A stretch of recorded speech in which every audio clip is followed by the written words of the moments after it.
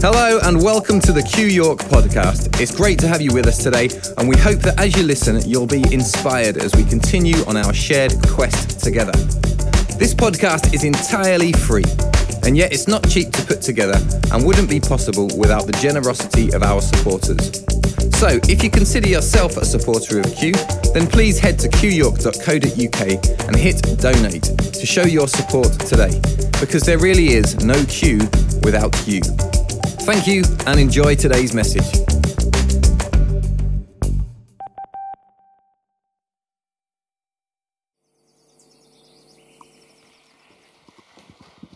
Hi everyone, welcome to Q. I hope we've set up well what we're going to talk about tonight. I think we can all relate to frustration, and I think that first clip, especially with, is he called Scrat? Whatever he's called. Oh, you just feel for him, don't you? You know, it's always out of his reach, and everything that he tries, everything just seems to be frustrating his journey. So, let's have a few examples of frustration tonight. Now, I know one thing that frustrates Anth terribly is slow drivers, especially when he's trying to get somewhere. And, you know, people are acting as though they've got all day, and he wants to get somewhere. How about some of you young people when the internet is slow, and you're trying to get your game going, and it's, why, you know, what's going on? For me, I'll be honest, it's when people are late. I don't like ever being late, and I try my best to, you know, always be on time. What about this one for some of you mums? When stuff's left on the stairs. I think we're speaking people's language tonight. Or when just in general people don't live up to our expectations, and we talked about that a few weeks ago. What about this one? Queuing. Who likes to queue? Tell you what, it brings out the best in you, doesn't it, queuing? Anyway, each of us have our understanding of what triggers our frustration. Can I talk about a certain little wonderful person in my life who the game frustration absolutely drives him mad? And we have tears every time. Why? Because first of all, it takes forever to pop a 6. And of course, you get out of your home only to be knocked off by somebody and you're sent right back to the beginning. Oh, isn't it frustrating? I asked yesterday, would you like to play frustration? No, thank you. Because he really finds it incredibly frustrating. So we all relate to this. And I'm glad here at Q we are really trying to deal with life issues. Because I believe that as people who believe themselves to be in union with God, we ought to be able to have an answer to some of these things which are incredibly disabling and really crippling in life. And so tonight we're talking about the answer to that, which we'll get to a little bit later. So frustration happens. It's common to us all. Now here's the thing. It comes from a Latin word, and it actually means in vain. So when you do things in vain, it feels that things are pointless. And it also has a connection with the word disappointed. Now, isn't it funny? We think we have an appointment with something, and then when that appointment doesn't take place, you can see how frustration is the result. So, other definitions are this: to prevent the plans or efforts of someone or something from being achieved. It's also the inability to accept delay, which is quite interesting.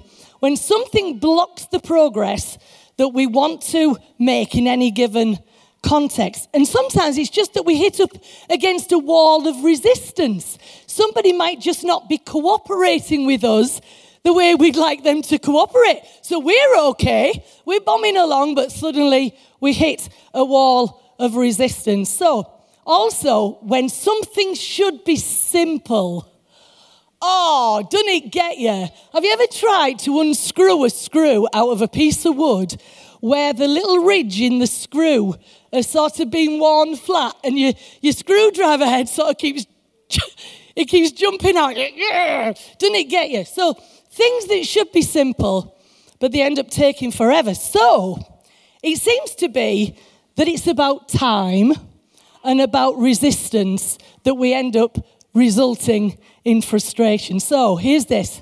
We live in a very fast food world. We want immediate results. We want fast answers.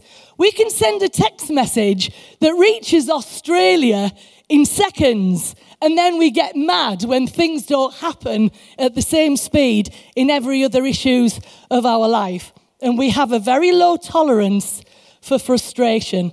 It's all about time, and time seems to be the commodity that none of us have enough of. So we find that the root of frustration is time and our need for things to be done without delay or without difficulty. But the result can be annoyance and even anger and an inner determination to force an outcome. So we need to ask the question, what is the role of frustration in our lives? It's actually an opportunity to practice patience.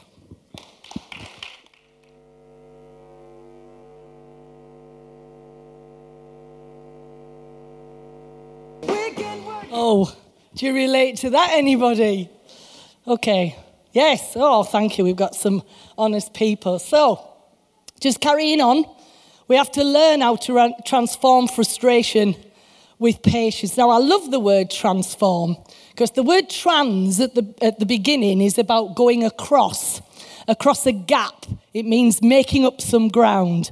And form is just to do with that, the shape of which exists. And if we are going to transform things, we've got to be willing to jump a divide. Now, it's always hard when you're feeling that sense of frustration. Have you ever thought when somebody tells you to just be patient?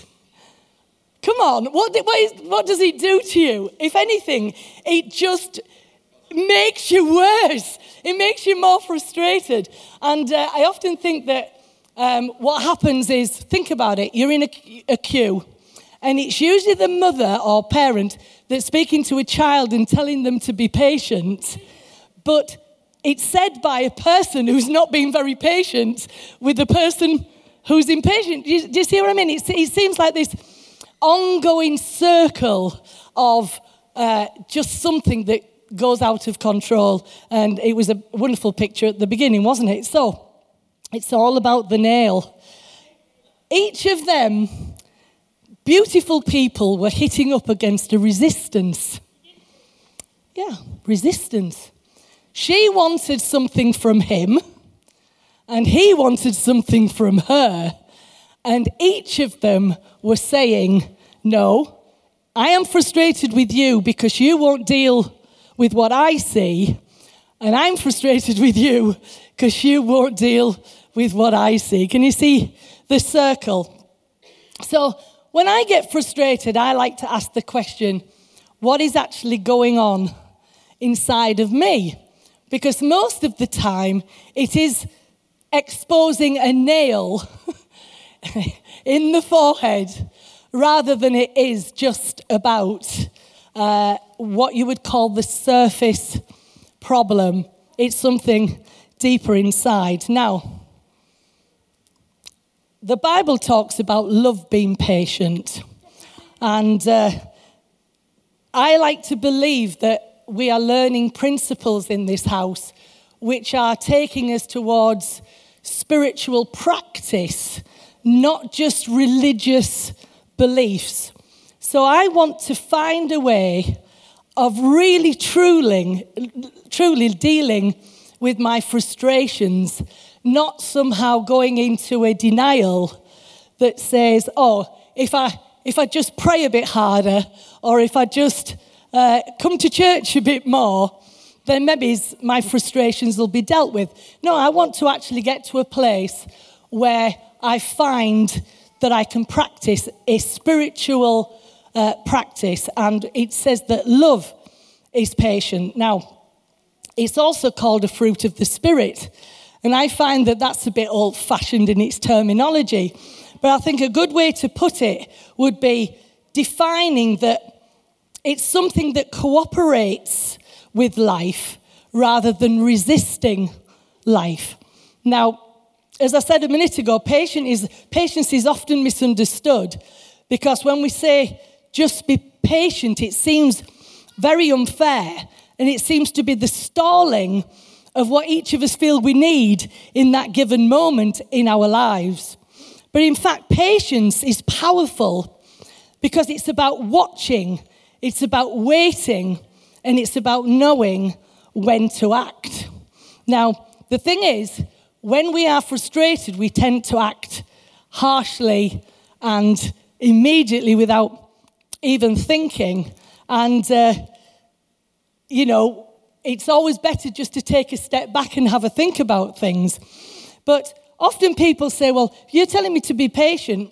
You're basically telling me not to act. But that isn't the truth at all. It's about taking action in a non-irritable and from a non-hostile place. Because patience is an attitude that is expressed in the wait. It's saying, while I'm waiting, because my turn is going to come, but until it's my turn, I'm just going to practice an attitude while I'm waiting. And so patience requires flexibility and timing and willing to be at one with the ebb and flow of life and not at odds against it. Now, it was interesting this afternoon, we were talking about how it often conjures up in our minds that somehow, if we just wait, there's this appointment with destiny that if we wait long enough, this thing is just going to happen because it's all been planned all along. But we were talking about the idea of when a person playing football scores a goal. Had that goal been planned all along in history? Of course it hadn't. It's just that the moment came and the person either jumped with his head or his foot or whatever at that moment, and somehow in the ebb and flow of the game came the moment that we're all waiting for. So what happens is that when I practice patience, there is something about a wisdom that's inside of me that comes that actually tells me when to act. So wisdom works with patience and tells me when to jump to head the ball. Now, most of us are not willing to wait like that, and we become incredibly frustrated. Now, I was reading something the other day that says, if you are prone to frustration, go and stand in a queue. Best thing ever, go and stand in a queue, because what it will do to you is bring those frustrations to the surface, and you can choose where to invest that energy. Are you going to invest it in your frustrations, or actually going to invest it in coming to peace about the situation? Right. In that, you can take a step back. I mean, the other thing that was said, and I've just seen it here, is the person said, and not only stand in the queue, keep letting somebody go in front of you. I'm thinking, oh, heck, I think that might be pushing it a bit far for some. But be willing to let someone go ahead of you and even give a smile, because you're shifting the energy and you're putting it into the wait and not into the annoyance. Because without patience, you turn into your own taskmaster, cracking a whip. And I found that really helpful for me. But with patience, you can step back and regroup without aggressively reacting or hastily giving up on someone or something that is frustrating you. So patience gives you that liberating breath that you need to take. But wallowing in frustration leads to endless dissatisfaction, placing us at odds with life. Patience is being satisfied where you are when you would really like to be somewhere else. These are the truths, aren't they? So, you can emotionally redeem your center in your world that's full of frustration with compassion for yourself and others, choosing patience over frustration as you daily handle the hassles and stresses of life. And last week we learned that God is perfect because he knows how to perfectly handle our imperfections. We have often been introduced to a God who we believe is a taskmaster And he's cracking a whip and insists we get our act together right now. And he's frustrated with us. But later we're going to hear how God is perfect in his ability to wait, because he's perfect in patience. He has no desire to force an outcome, because his compassions do not fail. Thank you.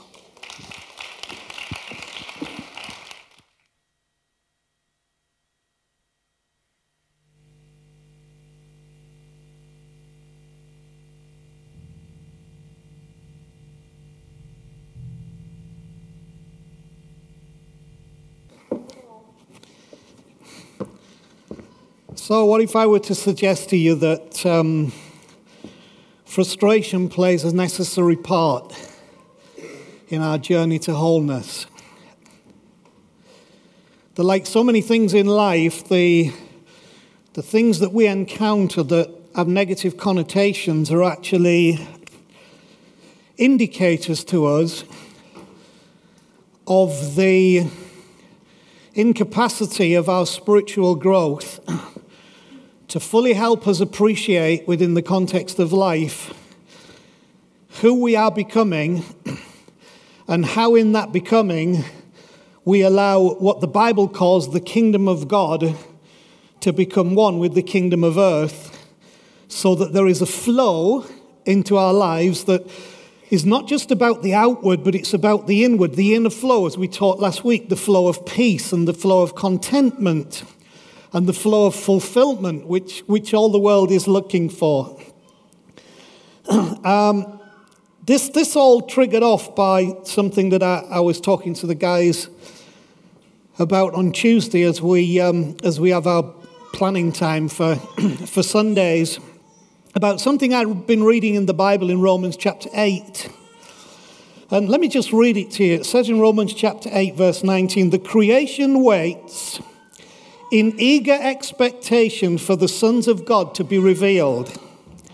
For the creation was subjected to frustration, not by its own choice, but by the will of the one who subjected it, in hope that the creation itself will be liberated from its bondage to decay and brought into the glorious freedom of the children of God. But if we hope for what we do not yet have, then we wait for it patiently." The process here is that there is some suggestion that the freedom that we're all looking for somehow has within that process the need for the experience of frustration to bring the challenge to us. Now, as Chris has already talked about me, there are deeper frustrations that grip us than the Nissan Micra driving along doing 38 miles an hour in a 60 limit, always on the no overtaking parts of the road to Whitby or Scarborough, and who inevitably seems to be in exactly the same place on the way back as well. Now, if you're a Nissan Micra owner here tonight or something similar, and you drive like that, you deserve everything I'm saying tonight. Or what about the chosen queue at the checkout? How many of you are always looking for which queue is going to move the fastest? Come on, be honest, right? And you always pick the one where the cashier wants to share intimate details of their life in between slowly scanning the items of the person in front of you, who then insists on looking for the 37p in exact change that's somewhere deep within the cavern of the handbag or the pocket that they can't remember, or maybe among the child's toys in the buggy. Instead of just saying, "Here's a fiver, just give me some change," there are deeper frustrations that grip us than that. You see, I believe that there's a voice that cries from deep within our frustrations that's connected to the very core of life itself. It may manifest following the Nissan Micra or in the checkout queue at the supermarket, but it's actually a manifestation of something much deeper in the core of life itself. It's looking, remember I invented a word last week, the word was yearnestly, right? It's a bit like earnestly, but it's what you do when earnestly manifests, you yearn. It's yearnestly. It's looking yearnestly for something to manifest. That's what Paul was driving at when he wrote this thing in Romans 8, when he says even creation, it's like the whole of creation itself is eager in expectation, saying, something's got to come out here that's not coming out. Now, he uses terminology of his day and culture because it's eager for the sons of God to be revealed. Now, that sounds quite Bible-y, spiritual here, and I don't have a problem with it, but some of you might. But also some of us who don't have a problem with it have no context for it, that this was written by Paul to the church in Rome, which was the seat of the Roman Empire, in which the only Son of God was Caesar himself. And he's saying creation's looking for something more than Caesar. Creation's looking for something more than domination and control in your life. It's looking for you to emerge to be who you are supposed to be, but probably without frustration, you'll never realize that there's something to break into beyond where you are. So when the next time you're in a queue at the checkout, the next time, and this is for you, not me, the next time you're in your car following a Nissan Micra, see, I've got to be somewhere important. The next time you're in the queue, just think, what is this frustration telling me about my journey, and why do I need to learn patience? Because patience is connected to hope, and hope is connected to expectation. And what the frustration is telling us is that our inner belief is this will not go well in the end. This is going to frustrate my plans. This is going to obstruct my objectives. And so we're actually believing that some simple thing like that can stop the very best occurring in our lives. Frustration's an important gauge to our state of being. This is an interesting thing. Creation, remember, creation's waiting. It's saying, will you guys, for goodness sake, please get it together, because we've done our best to get it together. We've got some process, some order. We understand seasons. We understand seed. We understand nurturing the seed, planting the seed. We understand death and we understand resurrection. What's wrong with you guys? That's how creation is eagerly expecting and waiting for that liberation. See, creation perceives the resistance in humanity to surrender to love. Creation actually surrenders to love. It surrenders to the love of the Creator. And it has faith. And the faith is an inner conviction that all will be well. Creation carries an inner conviction within it that all will be well. You will not find in this autumn season a complaining tree that's creating stink because I'm losing my leaves, it's getting really cold. You will see that it submits itself to the love of that season because it realizes this might be a harsh time, but instead of growing outwards, I'm going to grow downwards. Instead of growing fruit, I'm going to grow roots because it's got faith. Faith is the inner expectation, the inner conviction that all will be well. So our frustrations expose we don't have an inner conviction that all will be well, which is why we don't have patience, because when you have patience, creation's waiting. Creation waits for the sun to rise every day. And creation that works best at night waits for the sun to go down. And creation waits for the warmth of spring. Or if it's another part of creation, it waits for the cold of winter. But all the time, it's got an eager expectation for something. It perceives the resistance in humanity to surrender to love. We need to learn to surrender to love. That's why the Bible is a love story. Remember what God said, Morgan Freeman, who is God. What Morgan, any of you that have ever heard Morgan Freeman do his thing, you cannot hear me say and God said without hearing Morgan Freeman say that. Is that correct or not? Right? that takes some of the frustration away of what God sounds like. You see, that immediately there is a patience there because that's what God sounds like. But you see, the thing is, we need to learn more to surrender to love. And as Morgan Freeman has got in there said, I see the story of Noah as a love story. See, when you begin to read through these things, all that the story of God is with humanity is actually not a judgment story, not a condemnation story. It's a love story. And when we learn to lose ourselves into that love, then something happens. We begin to have a patience because there is an inner conviction that all will be well, and the frustration begins to drive us towards the place of where we get a liberation from that bondage, and we find that place of freedom. Creation perceives the resistance in humanity to surrender to love and to live in patient expectation. And so it's deeply frustrated. There has to be a patient expectation. So let me finish by saying this. It and we, when I say it, I'm talking about the whole of creation. And we are looking for something that the Bible labels as sonship. Now that's not a sexist gender remark. In the same way that sons of God was not to do with male characteristics, sons of God was to say, you think Caesar's got all the authority in the world because that's what Roman culture says. Caesar is the Son of God.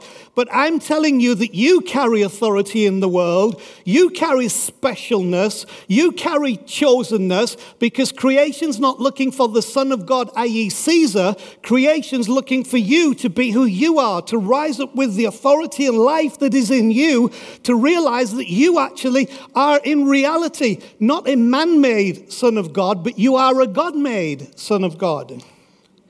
And of course, it's not sexist. The reason it uses Son of God, because culturally, sons always inherited.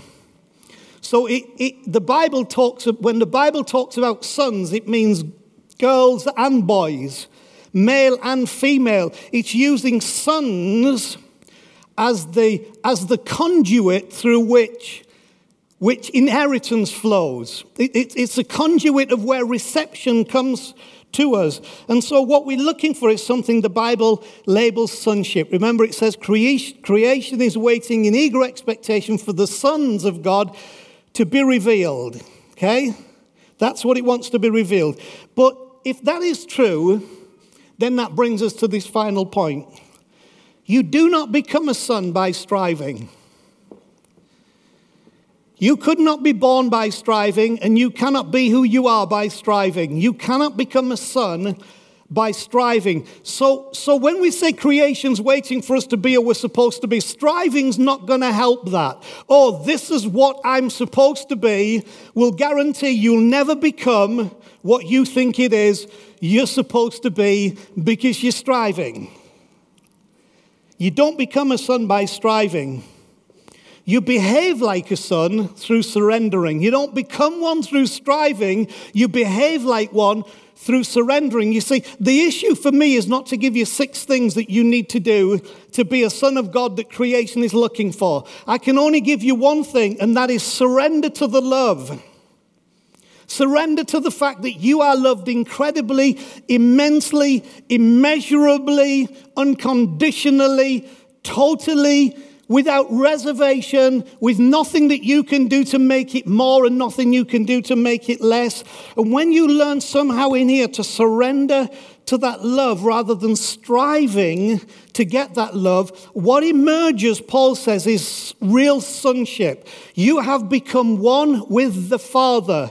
You have become one with all that God is in all of his being. And now that frustration can slip away because your patience becomes lost in your absolute sense of sonship, knowing that you're one with the Creator and all things are working on your behalf and for your benefit and within you and for you and through you. And then creation can go, she's got it. He's got it. Now we can all relax in the seasons. We can all relax in the winters, the summers, the autumns, the springs. We can all relax when it rains and when it doesn't. We can all relax because now something that's coming out is the sonship. And we can relax when the lady in front is holding us up at the checkout. And we can relax when we're behind the Nissan Micra, hopefully, which will be tested, I am absolutely sure. We can relax. Why? Because what is happening is sonship. That's what sonship in the Bible is not some highfalutin, hyper-spiritual, strive to be this, become that, be a holier than thou. Sonship is something you accept. But it's not just something you accept, it's something you surrender to. You accept it to the point where you're saying, I surrender to the love that has made me a son, so that what is waiting in eager expectation, subject to frustration, can be broken, so that in every aspect of myself, how I see life, how I see God, and how then things function, are no longer driven by that frustration. But thank God for the frustration that drove me to understand that I need to surrender to love, so that my son nature can come through. And as that son nature comes through, so the power of frustration can be broken, and the power of patience can replace it, so that, as the Bible says, I can rest in him. There's an interesting verse, we're going to sing about it. But it says this: be still and know that I am God.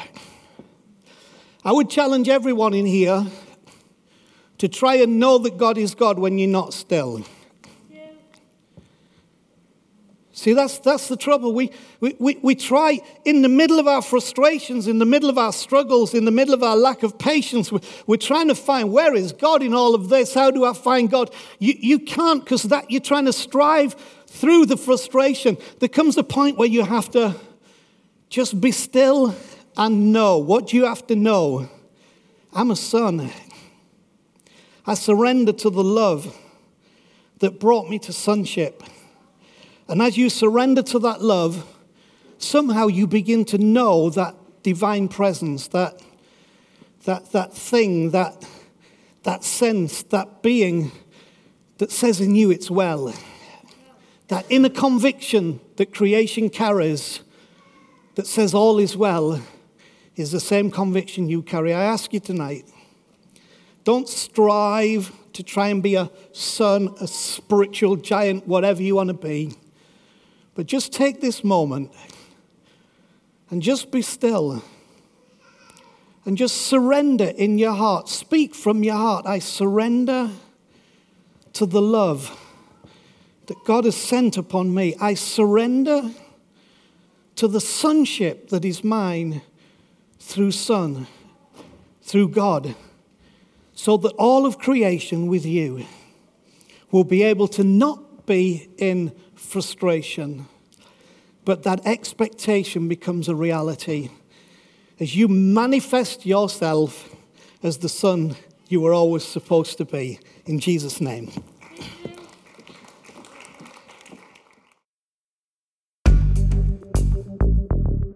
Thanks for listening to another Q York podcast. If you've been inspired by what you've heard today, then why not email us at info@qyork.co.uk and let us know who you are and where you're listening from. We love that you're listening to us, and we'd love to hear from you too. Did you know you can also watch all of the talks from Q on our YouTube channel?